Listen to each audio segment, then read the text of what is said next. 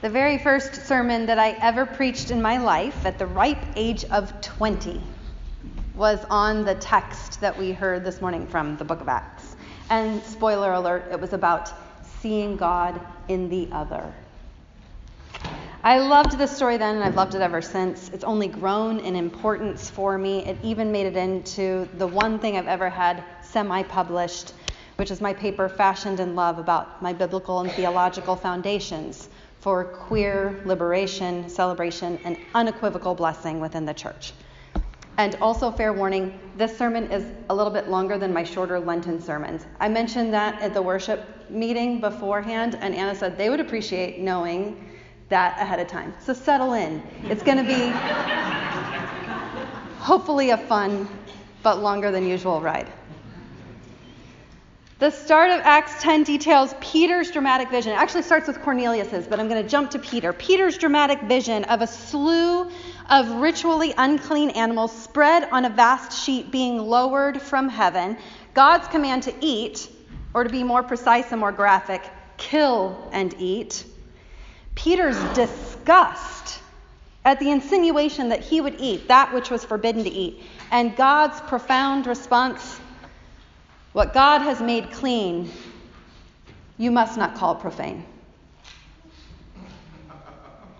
Peter's whole world at this is topsy-turvy. The old categories, clean and unclean, sacred and profane, no longer seem to be operative by divine decree. What God has made clean, you must not call profane. And in this experience, Peter encounters a dramatic contradiction between God's voice and God's word. God's word was clear. This food is unclean. God's voice was also clear. What God has made clean, you must not call profane. And this contradiction, it could have been debilitating, it could have been faith-shattering, or at least faith-rattling, except that Peter had already been introduced to the idea that things were about to get messier. God's capital W word, the Logos, Jesus, the Word made flesh, the Word incarnate, had already begun to shake everything up for Peter and his companions. So, when faced with this new contradiction between God's scripture and God's new spirit voice, Peter could still hear and feel Jesus reverberating alive within him. He did not know precisely what to do about this word-voice discrepancy, but he'd learned enough about Jesus' oddities to pay close attention to that which the Spirit saw fit to repeat not once, not twice, but 3 times. What God has made clean, you must not call profane. What God has made clean, you must not call profane. And a 3rd time. What God has made clean, you must not call profane. Now, were this the end of the tale, we might be tempted to chalk it up to a hunger-induced delusion. We know 2 things about Peter going up to the rooftop of Simon the tanner's home in Joppa, which was the site of this bizarre vision. We know 1, that he went to pray, and 2, that he was hungry. So you can't blame the guy for having visions of food. And forbidden food at that, a temptation, right? He was trying to pray while hungry, and while it's not a lethal combination by any means, I do feel compelled to issue this warning: don't try this at home. If your goal is prayer with any semblance of focus, don't do it when you're hungry. So, Peter's praying on the roof, and he's hungry. It's not so surprising that he began to have visions of spreads of food, and like I said, if this were the end of the tale, hunger-induced delusion might be an explanation for the vision and the voice. But it is not the end of the tale, not even close. While he's still contemplating the meaning and the impact of this peculiar vision, while he still hears the strange command ringing in his ears, what God has made clean, you must not call profane. While Peter was still on the rooftop pondering, he hears the voice of the Spirit again, and a synchronicity of Holy Spirit voices and message that were heard by a whole cast of characters, including Cornelius, who were willing to heed those strange messages. All of that leads to an unprecedented home visit. And really, all of Acts 10 and 11 is a great read. Pretty short and a really fantastic read. I commend it to you. It's also a bit repetitive, frankly, which is, I think, drives home just how formative this story must have been for those earliest followers of the Jesus way after Jesus was gone. So formative that they told it several ways, right on top of one another. Peter, accompanied by other believers from Joppa, makes his way to the home of Cornelius, the Greek military commander, and yes, a Gentile. Now, home visit with folks of another faith doesn't sound so scandalous to our modern ears, but the significance of this breach cannot be overstated. This house call would have been strictly verboten, and yet Peter goes. In heeding the Spirit's voice, Peter's beginning to experience and understand the untamed nature of the Holy Spirit. But it's a steep learning curve. Though he enters the home of Cornelius, he feels a need to preface. He says, "You yourselves know that it is unlawful for a Jew to associate with or visit a Gentile." It's as though he wants to be sure they know that he knows that he's violating his own religious belief, practice, and law. So he does that whole preface thing as he walks in. But he doesn't stop there. And in fact, a truly miraculous thing happens. Peter demonstrates an astonishing ability to mine the depths of the meaning and the impact of that rooftop vision that he had of food. And a light bulb goes on for him at this home of Cornelius. It turns out that sheet of animals set for slaughter was about more than just food. It turns out that the voice of God's Spirit was addressing more than simply dietary laws. It turns out that the vision was about a fundamental character of God being revealed by the voice of a spirit that one might accurately call mad. That is absurd and wild and utterly unpredictable. Peter, who is only beginning to know the startling Spirit, continues with his preface, taking a turn that can only be described as Spirit-led. He goes on, "But God has shown me that I should not call anything profane or unclean."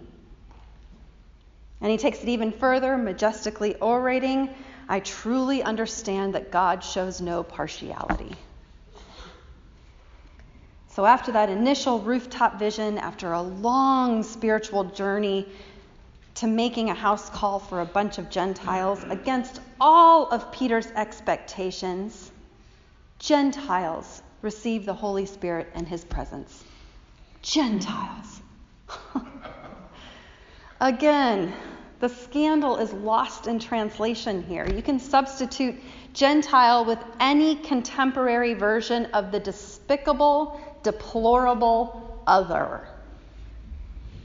And while Mennonites might be polite about those we find despicable, we'd never say it to their faces. If we're honest with ourselves, we have to admit that we have no fewer despicable, deplorable others than our neighbors have. Catch me after worship and I'll tell you some of those folks where I encountered my bias in the last couple of days. Interesting. Does that intrigue you? I'm not going to say it from here. Find me later. So Gentiles receive the Holy Spirit in Peter's presence. Gentiles. Peter and his companions are astounded. They are dumbfounded that the Holy Spirit is poured out even on Gentiles. While Peter and his friends are astonished, there's no denying the outpouring of the Holy Spirit because the fruits of the Spirit are immediately and undeniably present in Cornelius and his fellow Gentiles. You might say that this absurdly reckless Spirit, outpouring itself this way and that, has testified on their behalf, so there can be no denial. Peter's beginning to get this fundamental truth about the Spirit. The Spirit will fall where it will. It just will. It's going to be poured out lavishly on any and every and all. Peter poses a question that he knows the Spirit has already answered. He says, can anyone withhold the water for baptizing these people who have received the Holy Spirit just as we have? He's a gatekeeper with the waters of baptism and with welcome into the Jesus-following community. And he knows it. He says, can you, can any of us withhold? This tale is still not over for Peter. For having entered the house of a Gentile, shared a meal with Gentiles, offering baptism to Gentiles, Peter is criticized by apostles all over Judea who hear this scandalous story and, I'm guessing, wish by an ardent denunciation to retain their own sense of purity. When confronted directly and challenged to respect the good and orderly religious boundaries, Peter details the entire wild, Spirit-led adventure. He reminds his fellow believers of Jesus' mysterious promise that while John the Baptizer baptized with water, they would baptize with the Holy Spirit. He at long last begins to find words for having experienced that reverberation of God in Christ, that aliveness, the way that Jesus was still strangely alive for him and his community, in the form of a Spirit who was both mad and holy. And Peter concludes his public witness with this. If then God gave them the same gift that God gave us when we believed in the Lord Jesus Christ, who was I that I could hinder God? Who was I that I could hinder God? This is good. This is the challenge of our faith's calling at its core. Who are humans that we could hinder God?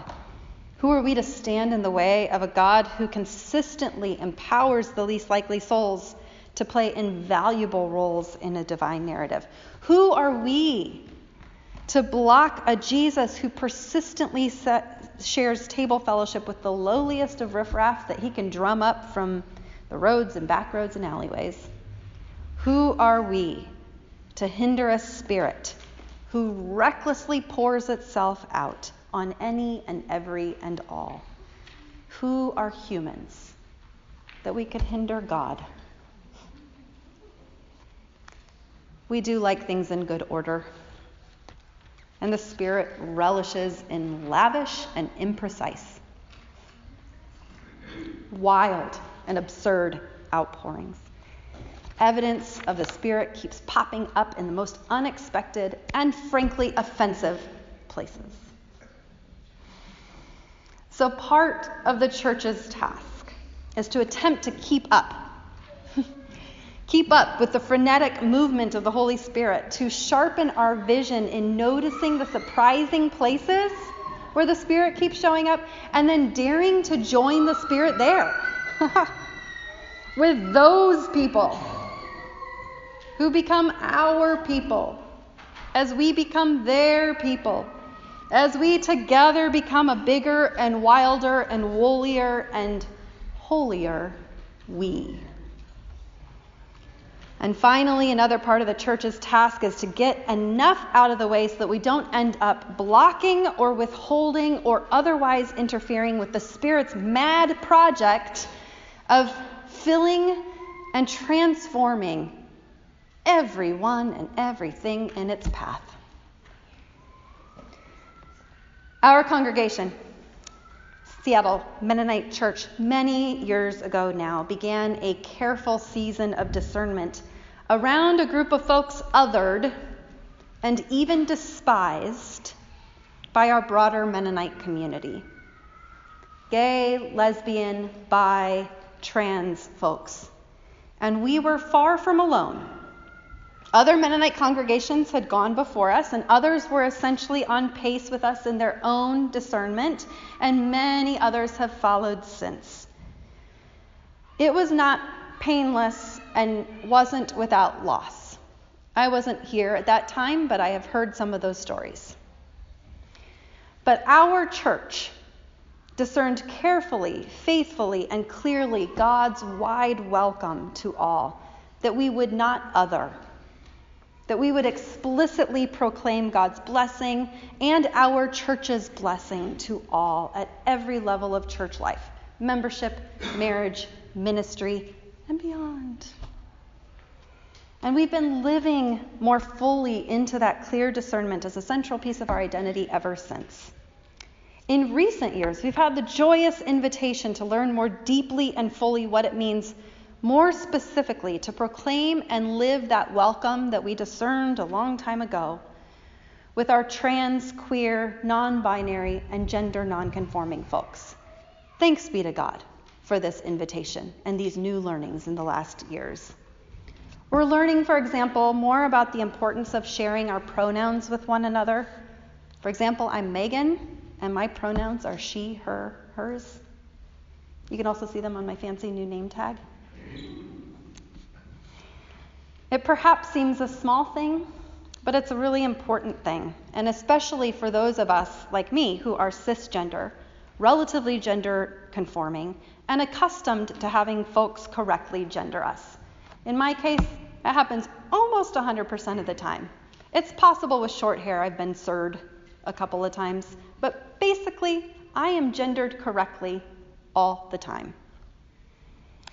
Just this week, there was a piece that was making the rounds that began this way. Dear cis people who put your pronouns on your hello, my name is name tags. Thank you. When you do that, I feel more comfortable putting my pronouns, they, them. I feel more comfortable being visibly out as non-binary. I feel more comfortable asking people to use the pronouns that feel most like me, that make me feel most seen and whole, instead of just resolving to be misgendered and misrepresented and whatever, who cares anyway. And the writer continues, it's an ongoing cultural struggle right now to break our eyes open to more than the two binary gender roles. We're all still learning. Non-binary and trans folks are still evolving the language and culture, and educators are still figuring out the best way to communicate that theory and compassion. It's a challenge to undo the cultural systems that have been normalized all our lives. And yet we must. If we want to support everyone to live their best lives, we must. If we want to be honoring of everyone, we must. If we want to honor the mad and Holy Spirit among us, we must. We are learning. We are learning more about bathrooms and signage, and maybe it's the first time we've ever had a toilet on our altar. We're going to hear more about that later. If you haven't seen it yet, there's an image of a toilet on our altar. We are learning more about bathrooms and signage and about how to make our physical space itself more hospitable. We're learning more about communicating clearly and quickly with culturally recognized symbols like the trans flag in addition to the rainbow pride flag.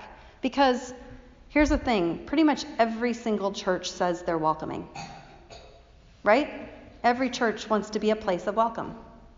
Every single one. And those who best know how often a welcome is conditional, those whose bodies and identities have been despised or subject to judgment, those folks who are seeking a faith community are accustomed to scanning very quickly for clues as to whether this church's welcome is going to apply to me or not. We are learning, and we will still learn more, and I am eager to discover all the new paths our long and faithful discernment will carry us down. I'm going to say it even though I don't really believe it. I'm eager to make mistakes. Eager to make mistakes on the way to learning.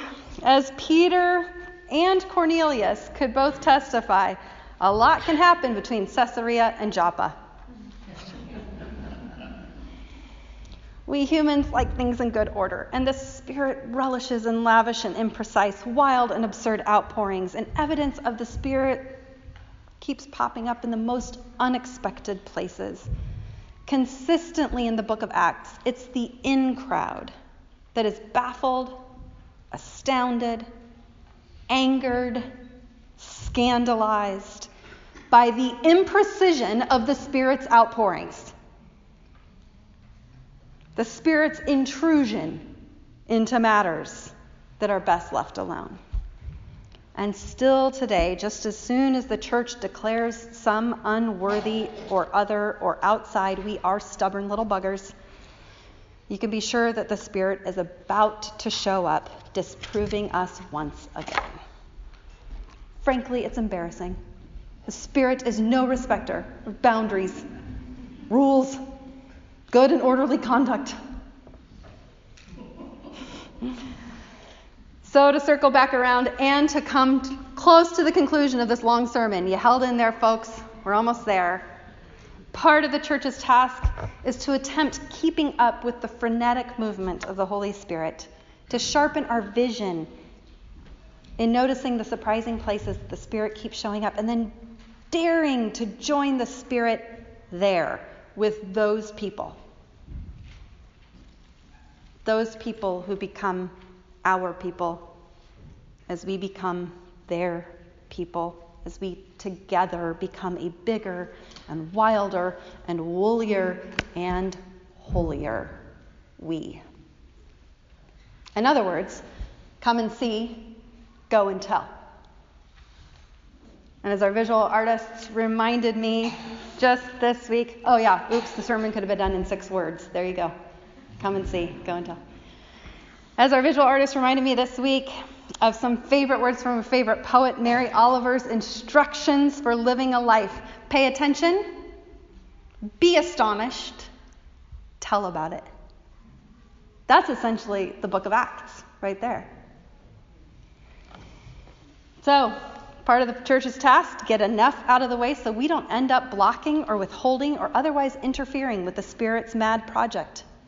The Spirit's mad project of filling and transforming any and all in its path. And this is my prayer for us, Seattle Mennonite Church, that we may recognize the lavish outpourings of a mad and Holy Spirit here within our congregation. May we recognize the lavish outpourings of a mad and Holy Spirit outside these church walls and on our street corners and in the least likely nooks and crannies of this world. And may we know that mad Spirit to be holy. May it be so.